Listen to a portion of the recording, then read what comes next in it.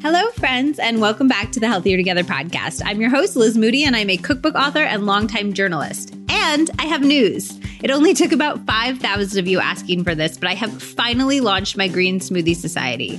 I thought about doing an ebook for all of my smoothies, but I wanted to be able to update it constantly so that you could always get new and exciting flavors and functions and would never be bored. Green Smoothie Society has every single smoothie recipe that I've ever created in an easily searchable form. You can look by ingredient like cacao or raspberries, whatever you're craving or have on hand. And I will be regularly updating it with tons of new options. You can also submit your smoothie requests and questions. It's basically your one-stop shop to become a full-on smoothie queen like me. You know I am obsessed with my smoothies, but it's because they're life-changing. They take 5 minutes to make. They require almost no cleanup, especially if you just leave your blender out for your husband to clean whenever he notices it. And by 9 a.m., you will have had more vegetables than most people eat in an entire day. You feel superior. You feel so good. And they taste good too. So huge fan. I am so excited by how many of you I've already gotten on the smoothie train, and I am so excited to get even more of you on it with Green Smoothie Society. Also, I've launched a weekly morning show podcast called A Very Moody Morning. I was very pleased with that when I came up with that. So A Very Moody Morning. If you love the Sunday Q&As that I do on Instagram, or you wish that this pod that you're listening to right now also had shorter, way chattier, more intimate and vulnerable episodes, you will love these. I will answer questions, tell stories, invite on some very special people in my life as guests. It's like the type of podcast that I love to put on when I'm making my smoothies or doing my makeup in the morning. It just feels like I'm hanging out with a good friend and having a really juicy conversation.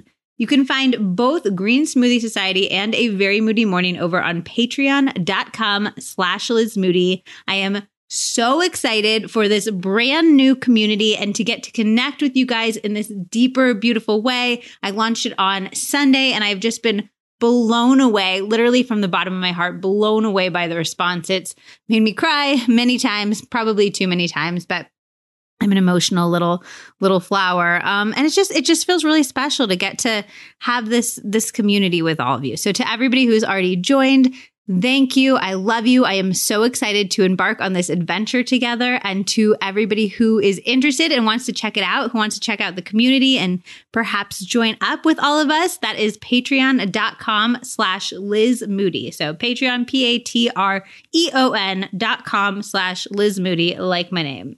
And if you're worried, don't worry. Nothing is going to change at all here. You're still going to get amazing interviews with world-class experts, all of the core series like Thriving Through Anxiety, Ask the Doctor, Healthy Cooking Secrets. Everything on the Patreon is just pure bonuses. In fact, today we have a brand new episode of How I Learned to Love My Body featuring the amazing Katie Sturino. Katie is an entrepreneur, a digital influencer, and body acceptance advocate. She's also the founder of Megababe, which is one of my all-time favorite product lines. I think they just do this really beautiful job of addressing issues like sweaty thighs or chest acne that so many of us deal with, but nobody talks about. We actually talk about in the episode how she deals with the embarrassment around those types of things, because I think so many people are like, stinky, I'm not allowed to have stinky feet. I'm supposed to be a pretty, soft, good smelling woman. And she's like, nah, dude, I'm a human. I have stinky feet. I have stinky farts, and that's okay. So if you're looking for affirmation of your stinkier body parts, you will get that in this episode. We also talk about how she learned to draw boundaries with her family around her body, including how she forgave her mother for the harder parts of her childhood, the specific steps that she took to overcome shame around her body, what she does when she's having bad body moments, her alcohol allergy, and how she has fun without booze, which I know so many of you are going to be interested in because so many people ask me about my intentional drinking journey all the time, and so much more. If you love this convo or my How I Learned to Love Your Body series in general, please share this episode with friends or people that you think would benefit from the content, or consider writing a super quick review on your favorite podcast platform. They're both really wonderful ways to help spread the word about the pod so I can continue to get amazing guests and do these types of interviews. And it is so, so, so appreciated from the bottom of my heart. Okay, I love you. You are wonderful. Let's get into the episode. All right, Katie, I was just telling you, I'm such a fan of yours. I've been a fan of yours since the Toast days, since I feel like you were Toast's PR manager sidekick, and now like you're the main story, which is equally entertaining and wonderful. That's pretty much exactly how it happened. I was truly Toast's momager dogager, and then and now I'm in front of the camera. It's very interesting. Yeah, that's actually, I was reading recently that you hadn't gotten in front of the camera until a shoot with Amelia Diamond. Was it with Man Repeller at the time? Yes, it was with Man Repeller. Toast was there to do a shoot for NARS. And I ended up chatting with Amelia, who was like the creative director of Man Repeller at the time. And I kind of pitched a story about getting dressed in a curvy body and how to dress for summer. And she was into it. And it was truly the beginning of everything. I mean, Amelia has been at like, she's if something has happened, it's because she was there. Can you talk a little bit about how you went from like being not comfortable in front of the camera to be like you photograph yourself essentially for a living? I mean, you also write and tell stories and all that, but you're in front of the camera all the time now. So how did that happen? God, it was not easy. I think people are like, oh, I don't like taking photos of myself, and I don't think I could do this. And that's exactly how I was. When I started doing this, and when I did that first shoot, and then when I started my Instagram account, and I took about a year to get in the rhythm of posting and being authentic and feeling comfortable putting myself out there. Because when I started this in 2000 and I think 2014, the Instagram game was much more about like the right aesthetic, a breakfast spread, like great floral arrangement. And I didn't know how to do any of that. And I was also very uncomfortable being photographed. So I really had to just keep doing it until I got comfortable. Do you think like, this is a weird question, but when you think about being photographed, are you like, it's about like learning your angles and blah, blah, blah? Or is it about learning to be comfortable regardless of what angle you're at? Oh, that's a great question. Truthfully, it's about learning your angles. I don't think that most people are okay with just any photo that is snapped of them. Mm-hmm. Well, we have like a certain idea about the way we look, and it's not necessarily even a body thing. I think like we don't even know that we have a side that we prefer, or that we have a certain way we like to portray ourselves. And that's when you really get down to the real models, because the real models can get photographed from any angle and kind of look the same, or like have the right look. Yeah, for me, it's like literally I take thousands of photos of myself, and then I'm like, okay, I found like a few that work. And whenever anybody's like, I don't like myself in photos, I'm like, yes, but have you taken literally 1,700 to find one that you like? Yeah, you really do have. Yeah, you have to find out. And the 3 that you find out of the 1,700, there's something you're doing in there that you're like, this is how I'd like to look. Yeah, I know. Someday in my influencer career, I'll evolve to the point where I can pinpoint what that is and redo it. But I'm not there yet. Do you have any like hot tips for taking photos that we'll like of ourselves, like little things we could replicate? That's exactly what it is. I think that you need to play with, like, take photos until you find what you like. I also think one of what I used to do all the time is just, I would smile my real smile, like my real laughing human smile. And really, like, that's why no celebrities on the red carpet are like really like, they're not doing that. They're like doing their soft smile face, because there's like, it totally changes your face. And there's a time and a place for like a great big smile like that. But you kind of learn that that's not how it is. That's so interesting. So it's like, it's more like do you do that trick where you put your tongue up on the roof of your mouth and like you do like the little red carpet smile versus like a full on your real? I think I'm still stuck in Mary-Kate and Ashley Olsen prune.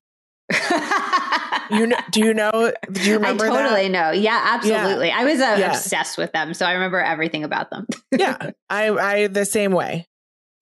So you're like you're making the Percy smile. Yeah, I'm still purse smiling, and I'm not sure if that face is still even like an in face to me. It's trendy. Yeah, no, it looks beautiful on you, so it's working. Okay, so let's rewind back in time a little bit. I would love to hear a little bit about your journey with your body as you grew up, as you grew older. Just kind of walk us through the timeline of it a little bit. I would say that I always felt like I was the biggest person in the room, or that I was too big or just not the right size. I grew up in Wisconsin, so I didn't grow up in the middle of Manhattan, which is where I live now. I think people were even had even larger bodies in Wisconsin than when I moved to New York, which was a total shock for me because I was like, whoa. I thought that, my little high school friends were small, and this is a whole new level to aspire to in terms of how tiny you can make your body.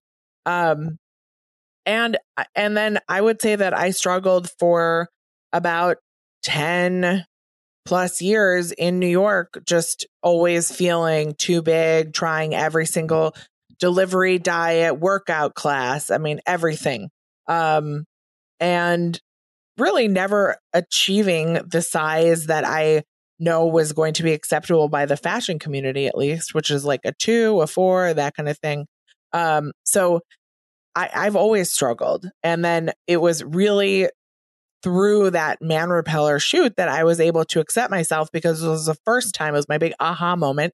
The first time that I realized, like, holy S, I don't know if I can swear on this podcast, but yeah, swear away. Good. I said, holy shit, my body is not the problem. And that's what we say in the book, because I truly thought, like, this is just something that's wrong with me. And like, why can't I just be normal like the rest of the world? So before you did that Man Repeller shoot, did you kind of just think you would be like a dog momager would be like your career path, and like doing PR and stuff like that forever? Kind of. Yeah. I mean, I am an entrepreneur at heart. I started my own company, my own PR company, and I started the Toast account and ran that. So I think I am creative, and I think I am an entrepreneur, but I didn't see myself getting in front of the camera at all.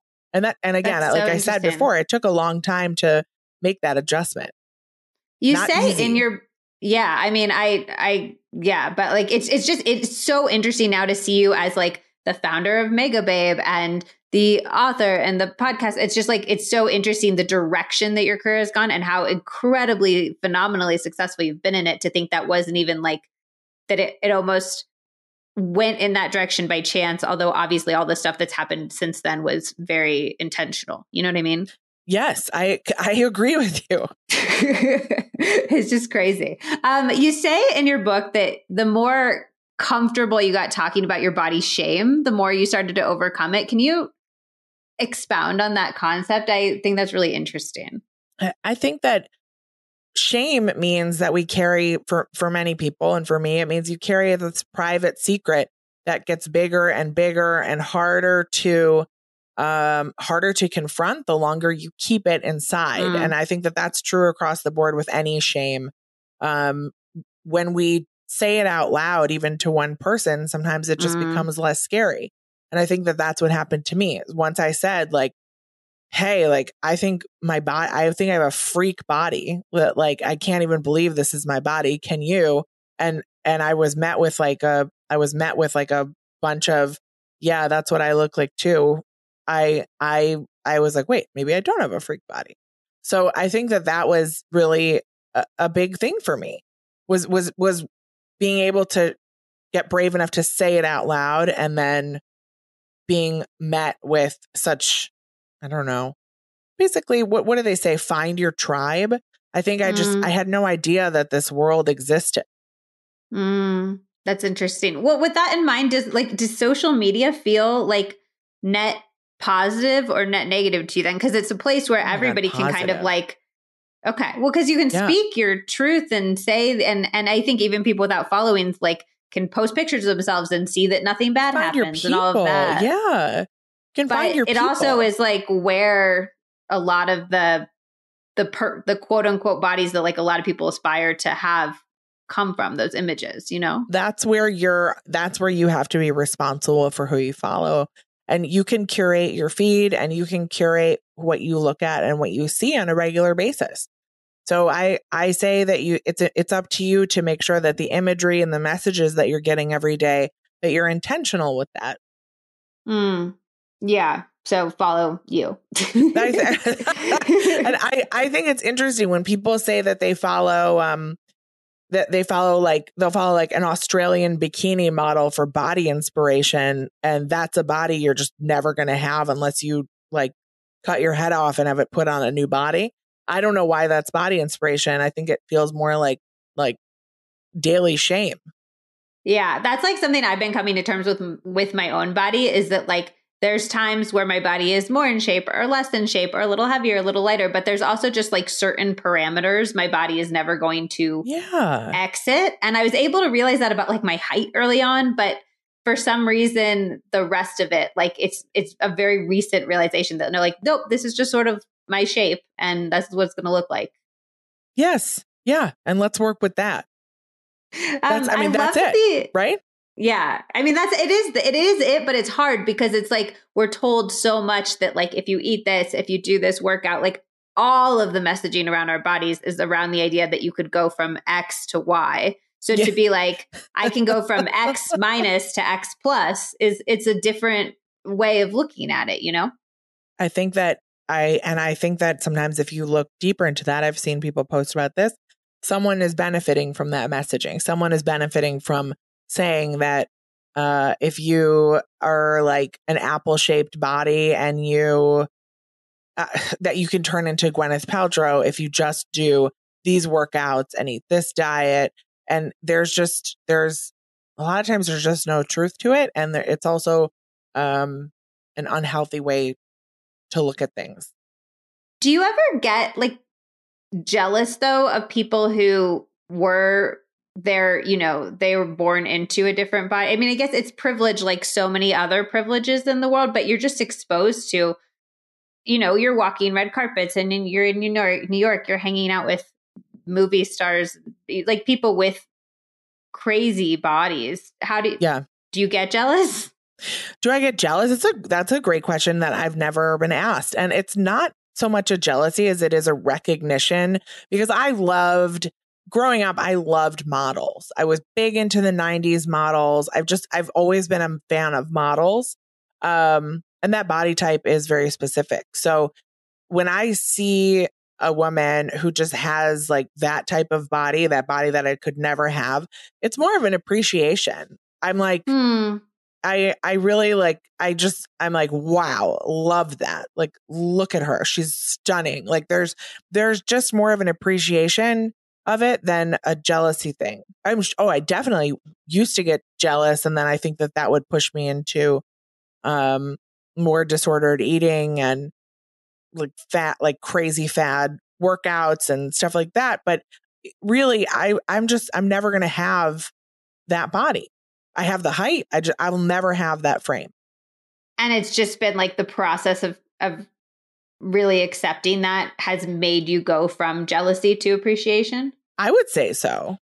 I think the appreciation is always there, but then eventually that appreciation that would come back to me and be like, but why can't you have that? Interesting. I loved the letter that you shared in your book to your mom. I would love while we're still kind of like talking about childhood and your relationship with your body as you were aging or growing older. Can you talk a little bit about how your relationship with your parents impacted how you view your body? And specifically, I just love the forgiveness that you seem to have found, which I don't think a lot of people have yet. Oh, it's tough, right? You got to do it. And my mom is like so many moms and so many women. It's not our fault, and it's not their fault that we've been taught to think bad things about our body or to think incorrectly or to have everything through a judgmental lens. That's not our fault. And that's what I'm actively working on changing, day by day, minute by minute in my own community and through my own work and through the people with the people in the body acceptance space, because I'm not the only one out there doing this. So as that voice and that message gets louder, I hope that there's change for the future. And I hope we can catch women at any stage of their life and finally give them some peace about their body. That being said, this conversation started about 1 minute ago. So I think that there's a lot of people who need more time to process it.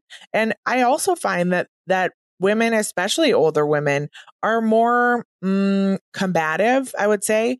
They don't want you to tell them to accept their bodies. They don't want to hear that, some of them. They want to say, no, I will continue to fight these 5 pounds. I want to fight these 5 pounds always.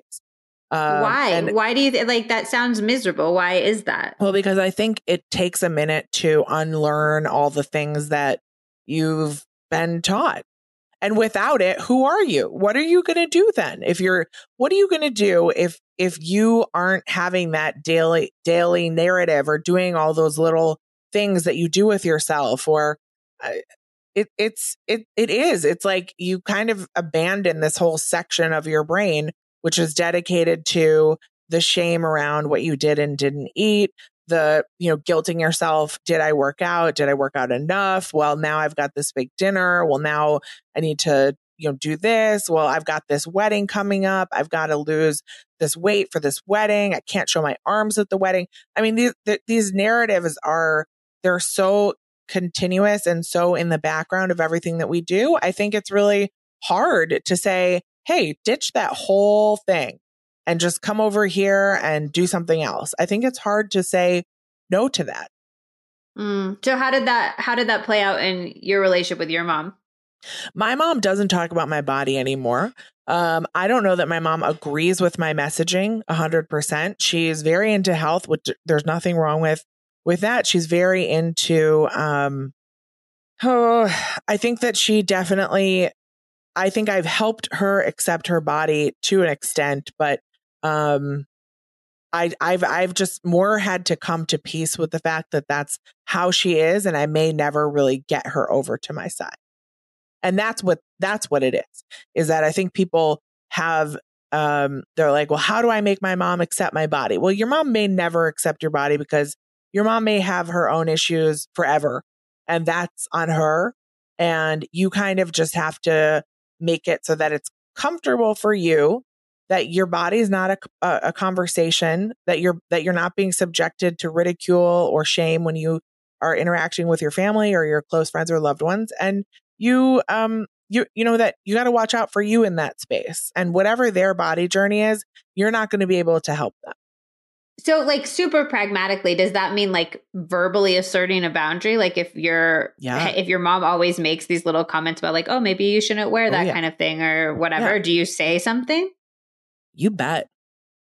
Like you do. I think you do. And I think that it's really easy, especially with families. You can revert into kind of old habits, and it's really easy to get super defensive. And you have to play a game. Amelia and I talk about this. You have to play a game called Someone Else's Mom, where you have to almost step out of your body. You have to look at this woman as not your mom, who you have all these like feelings about, but you have to look at her just as a woman, and you got to have some empathy for her and some sympathy for her own journey, and also have a conversation with her in a mature way. Say, literally, my body's not up for discussion. And then probably the next thing is, what about your health? I go to the doctor regularly. I mean, there's an answer for all of this. And then it really comes down to the fact that if you can't control the comments you make about my body, I can't be around you as much. And then I think ultimately that's really the hard hitting threat. And it's true though, because you really do have to set a boundary up for yourself so that you feel okay, because the people that are closest to us are quite often the ones who can tear us down the fastest. Yeah. You almost have to like curate the people that are open for these, that like are healthy to have these types of conversations with, and the people that it's just like off limits. That's not good for me. Yes. Yeah. I love the somebody else's mom thing. Like I think that works for so much more than just body stuff. Like it works for like everything that annoys me about my mom. Exactly. When my mom comes to visit, I got to treat her like this is just like a great woman who's here to have a good time and like, let me show her around. And I'm not going to get annoyed that she is trying to help me organize my cabinets or, just like is just up in my business. Yeah, it's just like we have it's letting go a little bit of like the years and years and years of baggage that many of us have with our parents and acknowledging that they're people. Like I think that's one of the things I like love about how you talk about your mom and your body is like it's with such empathy and grace for the fact that she is like not just your mom. She is a human who's going through her own shit. She's just a human woman, and she chose to have children, and I am a child that she had. And I would imagine that it's really difficult to take your child into the doctor and have the doctor say she needs to go on a diet. Like I would be like, oh my God, okay. Well, I guess that's what we're doing because the doctor told me to. So that's right. I mean, I can't blame her for that. For sure. You're listening to the Healthier Together podcast. There is so much incredible science behind red light therapy. There's research going all the way back to 1903 that won a Danish physician a Nobel Prize for showing that exposure to concentrated red light accelerated physical healing. And research from NASA has shown that it boosts the production of growth factor proteins and collagen, among many other incredible things. I am obsessed with red light therapy. It is so science supported, and I've personally seen huge benefits. I use Bon Charge's Max Red Light Therapy device, which is a red light panel, so I'm not limiting its benefits to my face. I feel like the masks are so popular right now, but I would like to expose my entire body to the red light. That way, it helps with not only my skin, my collagen production, but also increasing energy, decreasing pain, repairing cellular damage, improving mental health and cognitive function, and so much more. You are not spending that much more money to get a panel versus a mask, but you get a much more versatile device with way more powerful effects. Bon Charge's Max Red Light Therapy device gives you professional-grade equipment straight at your home for the best price that I have seen anywhere. You can stand your Max panel on the floor on any flat surface, or you can hang it on the back of a door. It is really lightweight, and it is so easily stored away in the closet when you are done using it for the day. You only need 10 to 20 minutes, so Zach and I actually meditate in front of it naked, but there's lots of ways that you can habit stack it into your routine, so you do whatever sounds good to you. Check out Bon Charge's Max Red Light Therapy device now on boncharge.com and use my exclusive promo code LizMoody at checkout. Bon Charge products are all HSA, FSA eligible, giving you tax-free savings of up to 40%. And for a limited time on top of that, my listeners will get 15% off when you order from boncharge.com and use my exclusive promo code LizMoody at checkout. That is BONCHARGE.com. You will also get free shipping and a 12-month warranty. Go now to get this exclusive offer. That is boncharge.com with promo code LizMoody to get 15% off.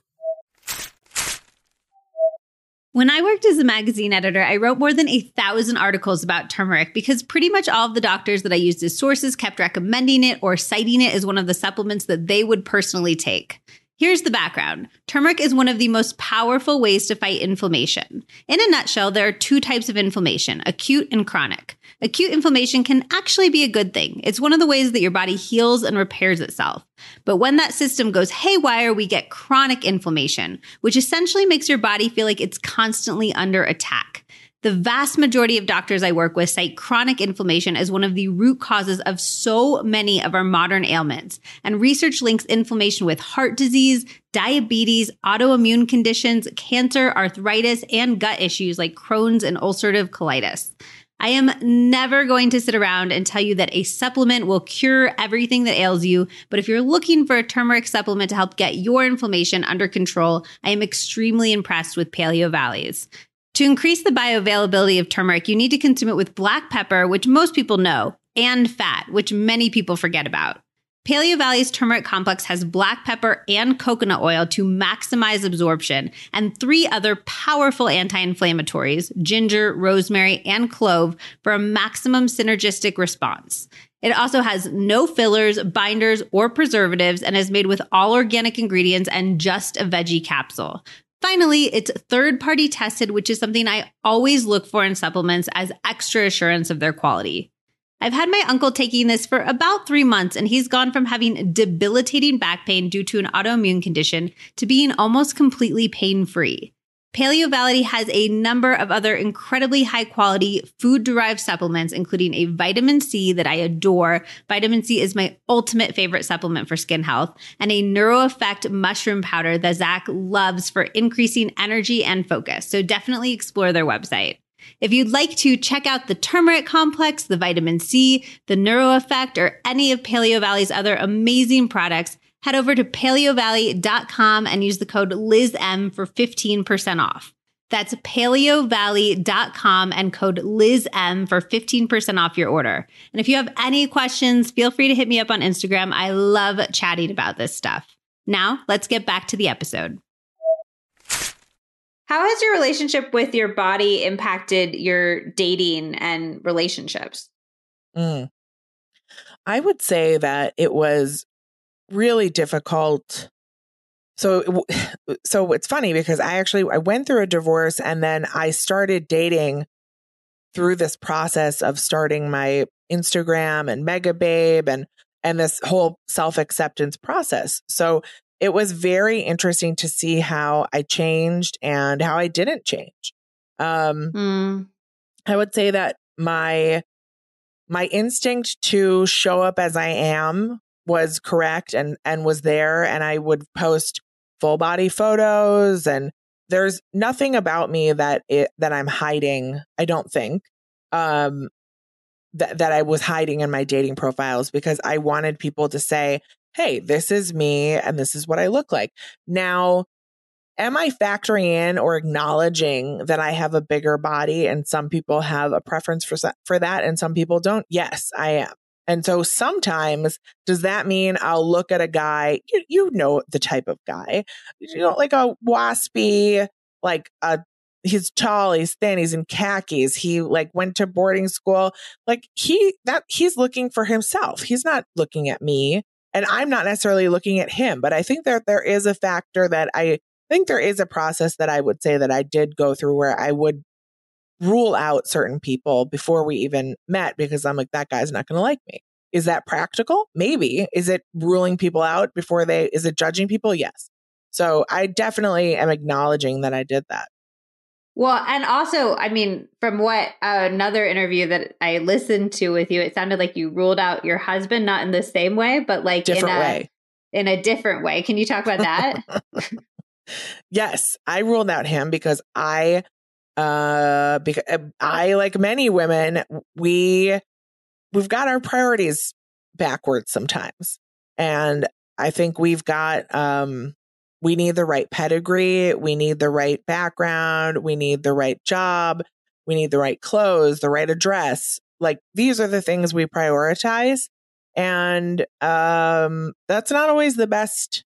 It's not always how you land in the happiest relationship. And it took me a minute to recognize that and realize that. And again, I don't fault women for having some sort of not standard, but you've got an idea of what you want. And I think once I was open to the fact that what I wanted and what I actually needed for a healthy relationship were two different things, I was able to recognize that I had actually found this really amazing human and that everything that I needed was right in front of me. I think that's very sweet. I also love like the story that you told of like how you guys met, where you like invited him over for Valentine's Day and you just wanted to like get laid and you were like in sexy lingerie and stuff. Yes. I think it's like, and then he was like, yeah, he like thought he was going to get robbed, or I don't know. It's like a very, yes. He thought he was unclear why this girl was inviting him over, and he thought it must have been too good to be true. And he thought I was either going to be like a prostitute or it was like a robbery situation, but he came anyway. And that's the thing you got to note, is that he showed up. And yes, we did give him a clothing makeover. He was in jeggings and like a Banana Republic t-shirt. And now he's got like a great wardrobe. And guess what? That guy had a sense of style and he didn't know it. He like when he started to play with clothes a little bit more, now he's got like color preferences and shirts and he puts things together by himself. And yeah, he's got his own thing going on, which is pretty cool to watch. Yeah, it's like you opened up a whole new realm of creativity for him. Yes. And I will say also with interiors, like our whole place, we just bought an apartment in Palm Beach and our whole place is pink. And I get a lot of comments like, oh, my husband would never go for that. And I'm like, okay. He's like loves it. He thinks that we've got like a great house.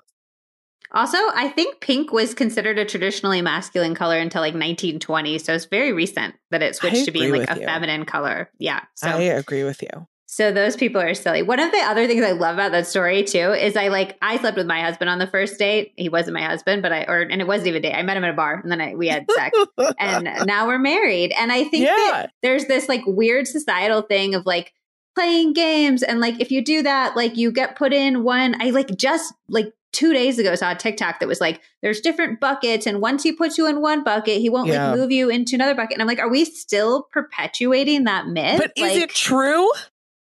I don't think so. Like, I think that's the thing is I feel unfortunately like it wasn't true with your husband. It wasn't true with my husband. However, there's definitely been things where you've had like a connection with someone, you've gone home with them and then you never hear from them again.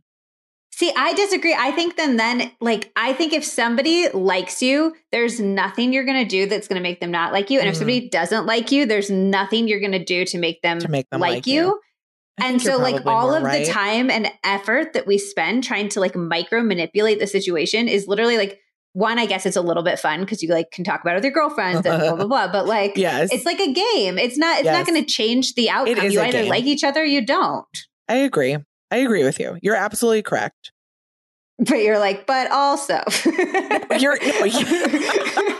You are correct. But I guess what you're saying is that when people are dating, if someone, listen, you sleep with someone and they like you and they're in a place where they want to be in a relationship, that's going to happen. And if not, you're not going to like trick them into it. You're not going to trick them into it. I'm constantly telling my sister, just like, don't text me when you're thinking about this guy. Like, text him for the love of Jesus. Like, I don't need to hear about it anymore. Like, tell him you want to see him, you know? She doesn't do that, by the way. She continues to text me, which is super fun. I got it. I know it. But I love this story too, because it's so sex positive. Like, even if you were like, this isn't my person I'm going to marry, and you'd very much put him not in that bucket, you were like, I'm going to put on cute lingerie and have a guy come over and have good Valentine's Day sex. So I'm curious, have you always been like comfortable sexually and been sex positive in that way? Man, so this is an episode I just can't give to my mom. But yes, it is. I have been. And I think that, I mean, certainly I was married or I was in a relationship for 10 years. And then, and I like to say, my sister listens to when I talk about this sometimes. She's like, okay, we get it. We get it. You were very single. But yeah, I was like very active sexually before I got into that 10-year relationship and then very active after. But yes, I think there's a certain amount of fun that can be had and adventure and you can learn things about yourself through those types of physical interactions. And I think it's not for everyone, but I don't know. I think you know on the one hand it's fun, and on the other hand it's a chance to get to know someone in a different way. What did you learn about yourself then? Oh, I think that there's like, in some cases you can like get your mojo back. I think it's interesting to be desired by someone or to to see yourself through someone else's eyes, I think that that can be really powerful. Not to say that you need validation in order to have self-esteem. It's more that like I get it. I understand that, but I'm just saying, hey, like there is something kind of great when someone's looking at you and just can't resist you. That can be really powerful. It's an interesting dichotomy, though, for me to picture you being like not that stoked to have your photo taken, but totally down to like sleep with a guy. And thank you. And it's how for people who are listening and they're like, I would love to feel sex positive, but I still feel like I like need to turn the lights out. And a lot of people's relationship with their body is really tied up in how sex partners will view their body, you know? Yes, I agree with you. And I am just someone, let's see, how do I put this? I've always been, I'm more comfortable naked or in underwear than I am in clothes. Which is not the norm, I would say. Yeah. Why? Right? Why do you think that? I don't know, because I think at my core, I must like the way my body looks without clothes on. We're working through this live. We've never talked about this before. So I don't have the answer, but I would guess that that's it. So while I felt ashamed about walking into Vogue in my outfit or not being able to wear jeans because I just didn't think that my body looked good in jeans because it didn't look like the thin girls who could wear the jeans with a white t-shirt and look incredible. I think naked or in swimsuits, or underwear, I just felt my body. I don't know. I didn't have problems with my body in those states of undress. Did you always feel like attractive to the people you wanted to feel attractive to? Yes. No. What am I talking about? No, I would think I was rejected all the time. I'm not, confidence in the body department when it comes to romance is not something that I had problems with. It was more when you got into like the female settings, or I'm in a sorority and everyone's got like the tiny sorority shorts on, but I can't wear them. That kind of thing. This is where my deep shame and insecurities were happening. But I experienced things differently in the bedroom, I guess. Again, this is a live realization. So we're all doing it together. It's really interesting in the fact that it just brings it back to the idea that your body isn't the problem, as you say. Like the clothes, that says to me more than anything else that the clothes are the problem, not your body. You're right. Yeah. Which like makes sense that you have like the whole Make My Size series and like, you know what I mean? It's like so much of your work is around like, yo, the clothes are the problem. Like, let's figure out this problem. Yes, Dr. Moody, this is very interesting. I agree with you. And I don't know that it's validation from sexual experiences. I think it's more that was just an area that I always felt that I knew that I felt good in. And again, because we live in a fat phobic society and that are the preferred, I mean, I've talked to men who said that like it was hard for them growing up because like everyone wanted the cheerleader and they felt ashamed that they liked a thicker girl and they like, so there's a whole thing that happens there. But I think that that's just an area that I felt confident in, despite having many people reject me for sure.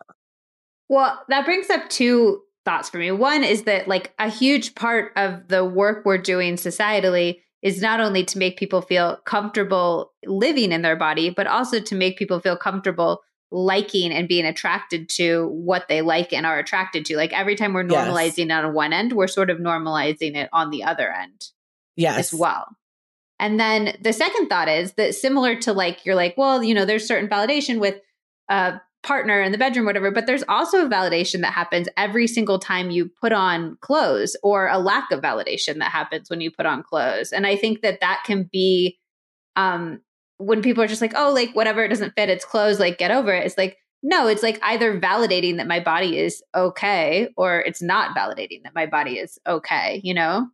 Yes. If I can't go shopping, if I can't need a dress and want to go buy one today, and I can't go find one in a store, and I live in New York City, what does that say about me? That says something's wrong.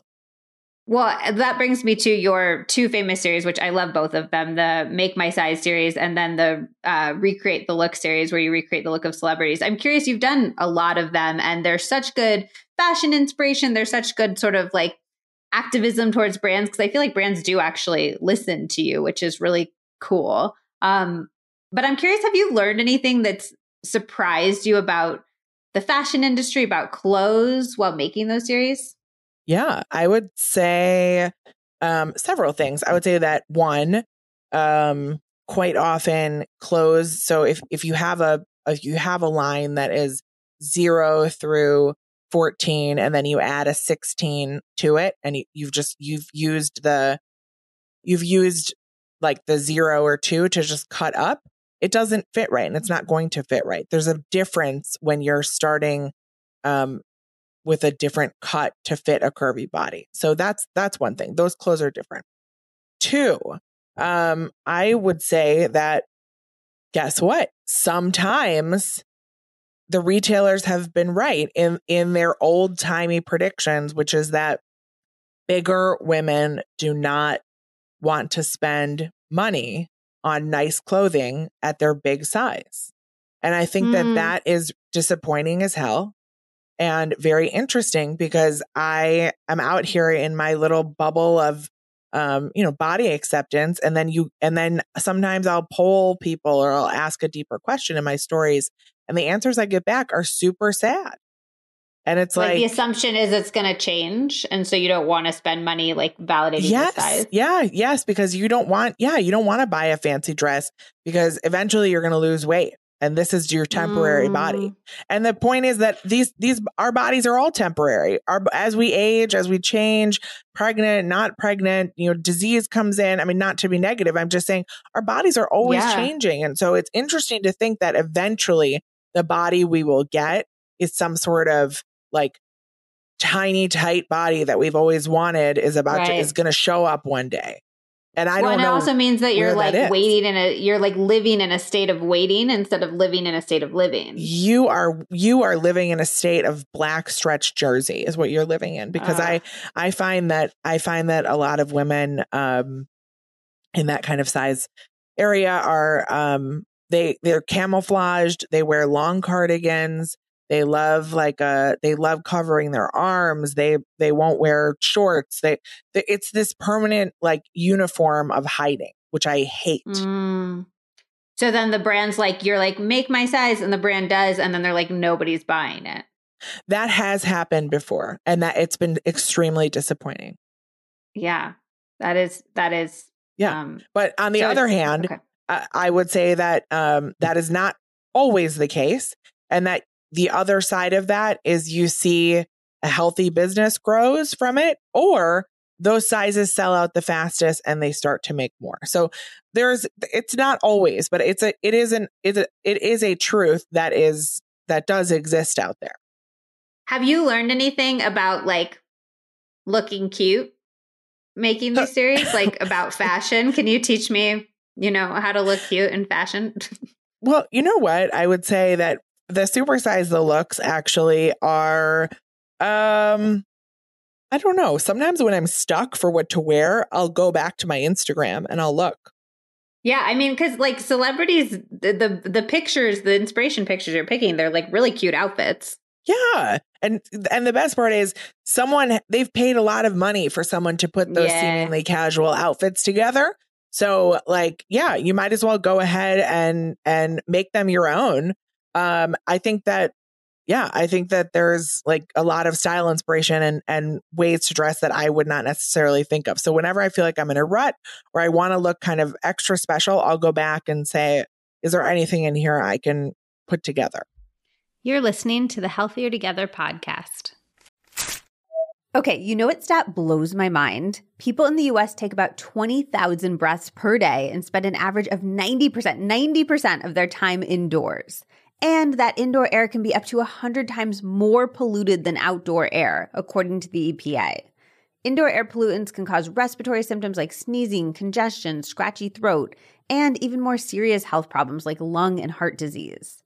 I talked about this with a world-famous doctor friend years ago, and I was like, it is awful. What do I do? And she said, you need a high-quality air purifier, and you need to keep one in any room that you spend a ton of time in, which is why I am so excited to introduce you to Air Doctor. Air Doctor goes above and beyond the HEPA standard, which requires that 99.97% of particles at 0.3 microns be captured by a filter. Air Doctor uses an ultra HEPA filter that was independently tested and proven to remove at least 99.99% of particles as small as 0.003 microns. That is 100 times smaller than the HEPA standard. This includes allergens, pollen, pet dander. For any other pet parents who are allergic to their babies, this makes the biggest difference in my allergies with Bella. Highly recommend for that alone. This includes dust mites, mold spores, and even bacteria and viruses. Also, if you live somewhere that is coming up on potential fires this summer, please get an Air Doctor so you have it ready. Breathing in smoke is awful for your lungs. And as somebody who lives in California, it gives me such peace of mind that I have my Air Doctor ready to go. We have a few, but if you are starting with one, keep it in the bedroom. That way you're breathing great air for at least a third of your life, and it'll help you get better sleep, which will have so many downstream positive effects. And as a little bonus extra, it has such a nice white noise sound. It actually helps me fall asleep and stay asleep. Air Doctor comes with a 30-day money-back guarantee, so if you do not love it, just send it back for a refund minus shipping. Head to airdoctorpro.com and use promo code LizMoody, and you'll receive up to $300 off air purifiers. And this part is exclusive to Liz Moody podcast listeners. You will receive a free 3-year warranty on any unit, which is an additional $84 value. Lock in this special offer by going to airdoctorpro.com and use promo code LizMoody. We love talking about our gut health here on the Healthier Together podcast, which is why I'm so excited to share the life-changing Seed Daily Synbiotic. I actually discovered Seed back when I was working as an editor full-time. A bottle came across my desk and I was instantly taken by how cute the green glass packaging is. Then I found out that that packaging was actually refillable so that Seed could share its products as sustainably as possible. And then I actually looked into the research behind Seed and, well, I was blown away. First of all, Seed is not just a probiotic, it is a synbiotic. That means it contains both pre and probiotics, which is super important. In fact, if you remember my Ask the Doctor Gut Health edition, we talked about how prebiotics are one of the most important and often underlooked components of great gut health. Let me break it down for you. Probiotics are the live bacteria that are so beneficial to our gut health, but prebiotics are the food that those probiotics need to thrive. If you don't have ample prebiotics, the probiotics you're consuming will be undernourished and not be able to help your health in the way that you want. Speaking of your health, there's also a common misconception that probiotics or synbiotics are for people with gut issues, which is so not true. Like, yes, the Seed Synbiotic is amazing for your gut health, but your gut health impacts everything in your entire body, your skin, your mental health, your cardiovascular health, your ability to actually assimilate the maximum amount of nutrients from all that healthy food you're eating. Having a happy gut is critical for all of it. It is hard to narrow down everything else that I love about Seed. I am extremely particular with my supplements and I don't take many, but Seed is just stellar across the board. It's been tested and tested and tested. Seriously, their testing process is bananas to make sure that it has 100% survival through the digestive process, which is so rare. And somehow they do all of that without needing refrigeration, which is very handy. I find that when I have refrigerated probiotics, I just forget about them and they get buried behind like old jars of pasta sauce, whereas I keep these on my bedside table, so I'm reminded to take them every single night. They also contain the 24 strains that are the most scientifically studied to support your whole body's health. I am obviously passionate about this stuff. Taking care of my gut has been a key part of my own anxiety journey, and Seed has been a vital part of that. So feel free to reach out with any questions. And if you like learning about gut health and how probiotics and prebiotics actually function, I highly recommend heading over to seed.com. They have a whole educational section that breaks down the science behind your microbiome in some of the easiest to understand ways that I have ever seen. And if you would like to try Seed for yourself and pretty much change your life forever, you can go to seed.com and use the code LizMoody for 15% off your first month supply of Seed's Daily Symbiotic. Again, that's code LizMoody on seed.com. Now, let's get back to the episode.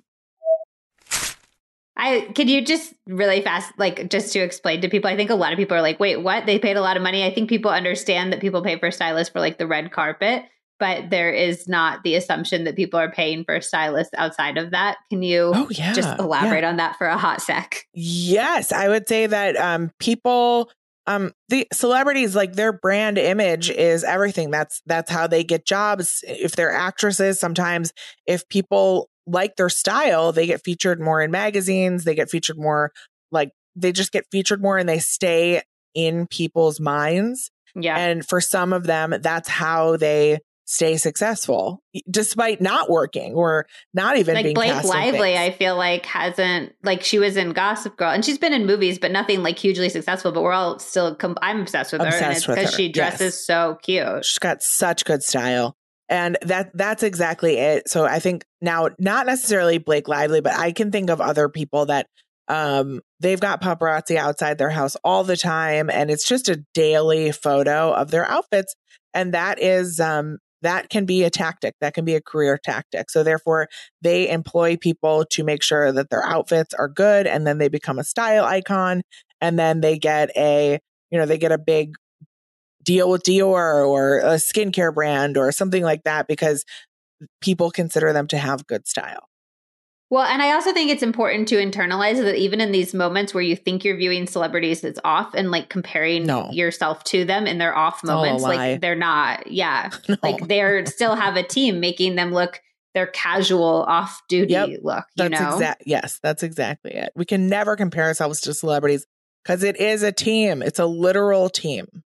Yeah, completely. Are there things that you do in the moments where you have like a little bit of a spiral or moments you feel bad about your body? Like, do you have mantras you tell yourself or things you remind yourself or actual active things you do? Nope. I do a nope. And I put nope in the book because that's what it is. If I'm in front of the mirror and I start to spiral out about something, or I start to say, oh, like, I'm not looking my best, or, ugh, why do I look like this? Or I don't like this. I just nope myself and cut off the thought. Now that's like an out loud nope. Yeah, that's no, it's usually an inside nope. Okay. You can nope out loud too if you want. But I that's also not to say that like you don't have to like every outfit you put on and stand in front of the mirror. Like that's okay. Like I don't need you to do that. But if no matter what you wear, you're going to be giving yourself a bad face in the mirror, then that's when you're noping. I like that. I like the idea of just like stopping the negative train of thought. Do you replace it with anything positive? Like, are you like nope and? I got it. Like yes and. Yes. It's nope. And then, I want you to find something in the mirror that you do like. So maybe it is your dress. Maybe it is your eyeshadow, your hair. You just got a cool manicure. Whatever it is, I do like to stop the negative thought and replace it with a positive one. And it's interesting that you say in the mirror, because I think a lot of times we're taught to we're told to shift the focus. Like, oh, it's just your appearance. It doesn't matter. You should focus on what a kind person you are. But you're like, no, replace it with like something aesthetic. Yes, because that's what it is. That's right? what I mean. That's what the negative thought is. So it's the negative thoughts are really they're a made up aesthetic. It's not. They're all emotional. You don't actually look that different if you gain or lose 5 pounds. You don't actually look that different if you like. There's all these like made up things we have in our head. Like, ugh, like I need to put makeup on. Do you look so different with a little bit of mascara. I don't know. So that's the thing, is a lot of these things for me, I find they're just made up little rules about what we need to look acceptable or to feel acceptable is really the thing. I love that. I'd love to talk about Mega Babe for a second. I am obsessed with the thigh rescue. I recommend it all of the time. People are always like, how do you go hiking in shorts? And I'm like, let me tell you. Also in New York City, I'd always wear these like cute little dresses around, and it's so sweaty in the summer. So it's, I think, one of the best products of all time, and I highly recommend it to everybody. But I'm interested in the fact that, like, perusing your site, so many of the products are designed for things that people consider like embarrassing. Like you have like foot odor and chest acne, and then the thigh rescue, which is for thigh chafing. And I'm curious if you get embarrassed ever. Like, is embarrassment, or are you just like, I do not know that emotion? I sure do get embarrassed, but it's not about things like that. I get embarrassed if you talk to me in the subway, if we're in a crowded elevator, which used to happen, and you spark up a conversation. I get very embarrassed about people hearing my personal conversations, or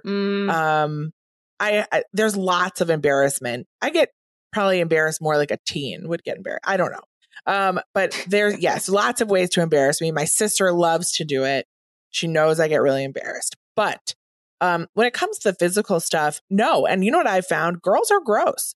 Girls are, like you're with your friends and you're talking about farting or like, pooping your pants or like all these things. We have bodies, Yes, we have bodies, but we've been taught that that's for, this is like dated thinking, but that's for boys. That's for gross girls. Like, that's not what an attractive, desirable girl does. So I think that there's a lot of that goes into it, is this like stereotype, this sexist reasoning that girls are meant to be small and pretty and not sweat. And that's just never been who I am. So there's power in discussing it. I mean, that foot spray, that sold out fast on the first run. That means like that's a stinky foot problem. That says to me that, this is like another problem women don't talk about. It's like such a human issue, just like chafing, just like our body sweat, our boob sweat. I mean, these are just normal things that I had to make a company to solve. I mean, that is what I always find interesting, is that like the beauty industry, it was right there the whole time, but no one thought of it. They're like, you know what? More lipstick. Yeah. Yeah. It's crazy. I mean, it's also, it is so innately sexist at its core. Like, for years, I would like pretend I didn't fart, pretend I didn't poop in front of Zach. And we still I'm not like going to his face and farting in his face. Sure. And I'm not like, dousing my poop, because like bad smells are still bad smells. But it's also just like, I was like, why should I have to pretend? And sometimes make yourself physically uncomfortable to pretend that your body doesn't do normal bodily functions. Yes. And I've done that in relationships before, where I've held that stuff back, or tried to be a lady or whatever. And it's bullshit. It's total bullshit. Do you fart in front of your husband? You bet. Do you guys poop never, in front of each other? Literally never again will I hold anything in. Are you open door poopers? I am fine. He's not. He's a shy flower. I'm like, what's up? You want to come talk to me? Like, he's like, no, I don't. He's like, no, thank you. You're an animal. I'm also curious because you're allergic to alcohol, which is like a big way that people deal with embarrassment and insecurities. Like, do you think that in absence of having that as a coping mechanism, you had to sort of become comfortable with who you were? No, I'm quite not antisocial, but do you wish you had alcohol? I'm quite a shut-in. I really do struggle in large social settings. I don't know what that Jerry Seinfeld quote is, but it's like, I can talk to all of you, but I can't talk to any of you. Like, I'm fine to go in front of a crowd and talk, but I have a hard time doing one-on-one conversations, or even like big group dinner. I mean, that stuff is really hard for me. Interesting. Are you, like, so and if I were drunk, I imagine I wouldn't care. How did you find out you were allergic to alcohol? Or did you just like drink it and I drank. Feel shitty? I drank and had the same reaction every single time. And then I went to a doctor and he said that I was missing an enzyme to process the most common forms of alcohol. Or the most common form of alcohol now is sometimes people love to tell me about rice wine and shit like that. And I'm like, I don't know. I just never cared.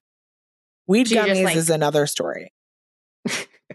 I know, it's nice that like now there's so much more stuff available. If you do want to have your mind altered in some sort of way, you could do that before your dinner parties. Sure. I mean, not really me because I am like a giggling mess. So it's not, I'm just, if I'm out there, I'm sober as hell in the world. I like to go to dinner at like 6 p.m. I'm about as like retired lifestyle as they come. I love though talking to people who don't drink for whatever reason, because I do think there is this perception to be like out in the world having fun. You have this like really cool, enviable life, I think, and people think that having that without alcohol is like almost impossible. So it's always fun to see that it's not actually in practice. You know what I mean? No, and I would tell you that I went to the club for like 15 years, sober as hell. And just danced? Not even. I don't know what I was doing. Talking? I'm not sure. That's the thing. Like, sometimes you look back and you're like, how did I do that? But I really did. I mean, I was sober all through college. I was sober in my 20s in New York City. But again, I used to go out, like we'd go to dinner at 10 p.m. and then we would like, you couldn't get to a place before midnight or it wasn't cool and no one was there. Right. So God. Right. So when I think about the hours that I used to keep, imagine? It's like insane. I really cannot now. I have to pick my friend up at the airport at like 10:30 tonight and I'm already trying to plan for how I'm going to make it. No, I don't even know how you're going to do it. I don't know how you're going to do it. I did QVC last Friday night and my time block was 10:30 p.m. on a Friday night. And I was like, I was coffee pounding, just like amped up because otherwise I'd be asleep. But now I meet myself on the other end and I'm up at like 4 or 5, 6 in the morning. So it's like I've come all the way around to the other end. Yeah, I'm not quite there yet. I'm like sleep at night and I'm in that phase of my life where I just want to be in bed all the time, for better or for worse. You shared your like nope tip. And I think one of my favorite things about your book is you definitely could have written and sold just a straight up memoir, but instead you chose to make something that was essentially a workbook, like something that's so actionable and so pragmatic. And so like, here, you can do this along with me and you will be changed by the end. And I was reading some of the reviews and people were like, a lot of people are already like, I am changed. I did the workbook and I feel different at the end of it, which is so cool. So I appreciate you taking that route so much, but like we love those really pragmatic tips and tricks on this podcast, like things people can go home and do tonight and feel better. So obviously everybody's going to go and buy your book. They got to buy the book. Just share, they got to buy the book. Can you tease one or two of your favorite action items from the book? Well, I think the nope is a big one. And also we talked about it earlier, which is weeding out and having those hard conversations with people in your life who are bringing you down. Yeah. Even though it's really hard.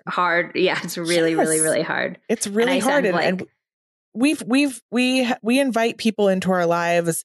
Sometimes shitty people can end up there for 20 years because they've just always been there. So you don't really examine the relationship, but I think it's important. I think it's important to look at the people we surround ourselves with. I think so too. It's funny. We talk about like curating your feed and like, once a month going through and making sure everybody you're following on social media is really serving you. But we don't talk about that so much with our friends. Real lives. Yeah. Yes. Like, is this person still serving me? Yes. No, they're not. I don't know. I find we've known each other forever to be a very interesting excuse and pardon for having a shitty person in your life. And I think it happens all the time. And sometimes, and you see someone really amazing and their best friend sucks, and you're like, wait, why? I don't get it. And it's like, we've known each other forever. And I don't know why we allow that to have such importance. Yeah, I don't know either. All right. If people wanted to find your beautiful book, can you tell us where to find it and also where to find and follow you on social, Megababe, all of that? Yes. You can find me at Katie Sturino on Instagram.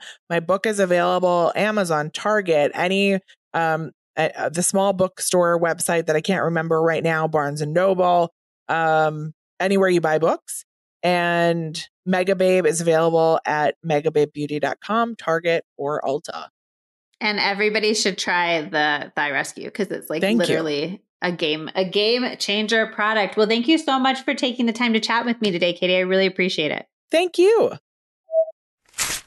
I hope you loved this episode with Katie Sturino. Her new book is called Body Talk, and you can find it wherever books are sold. We would also both love to hear from you what you thought about this episode, any aha moments that you had. She is at Katie Sturino on Instagram, and I am at Liz Moody as always. And yeah, take a screenshot. Let me know if you had a line that stood out to you. I know a lot of her conversations around shame were really, really helpful for reframing things for me in a way that felt really good. So I hope that the same happened for you. And if you want to check out my Patreon, if you want to check out Green Smoothie Society or A Very Moody Morning, I'll get new episodes of A Very Moody Morning every single Monday morning. It's going to be about 20 to 30 minutes, really chatty, really fun, really vulnerable, really intimate. You can find all of that at patreon.com/Liz Moody, like my name. That's patreon.com/LIZMOODY. And I hope to see you there. I also hope to see you back here for the next episode of the Healthier Together podcast. Have a wonderful day.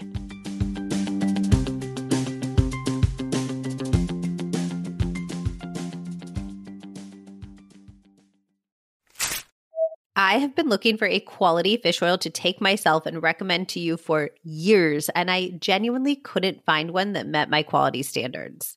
And then I kept hearing from doctors on the pod about how important it was for our brains and our hearts, even dermatologists who said it makes a huge difference for our skin. And I was like, okay, I truly need to figure this out. Then I found O3 Ultra Pure Fish Oil from Puori. The brand was literally created because the founder ran into the same problem as me. He couldn't find anything truly pure enough to take daily. Puori believes in full transparency with all of their products. Every single batch is third-party tested by the Clean Label Project and IFOS, which tests fish oils looking for the highest quality, safety, and purity standards in the world against more than 200 contaminants, heavy metals, pesticides, glyphosate, dioxins, and bisphenols, to name a few. And they always receive a 5 out of 5-star rating. Every Puori bottle actually comes with a QR code so you can scan and see the results for yourself. This is well above the standards of any other fish oil I've found, which is so important to me because if I am consuming something for my health, I don't want it to actually be causing harm. Puori's fish oil is so fresh, you'll never get any gross, fishy burps because every batch is tested to make sure it hasn't oxidized and gone rancid. And yes, that is where those burps come from. Do not just take my word. With Puori, you can find actual data behind every single batch, which makes Puori a supplement brand that you can trust. Right now, Puori is offering my listeners 20% off their O3 Ultra Pure Fish Oil and all of their great products. Go to my special URL, puori.com/Liz Moody, and use my promo code Liz Moody. This even applies to the already discounted subscriptions. You will get almost a third off the price. Go to puori.com/LIZMOODY. Do not wait. Use promo code Liz Moody at puori.com/Liz Moody.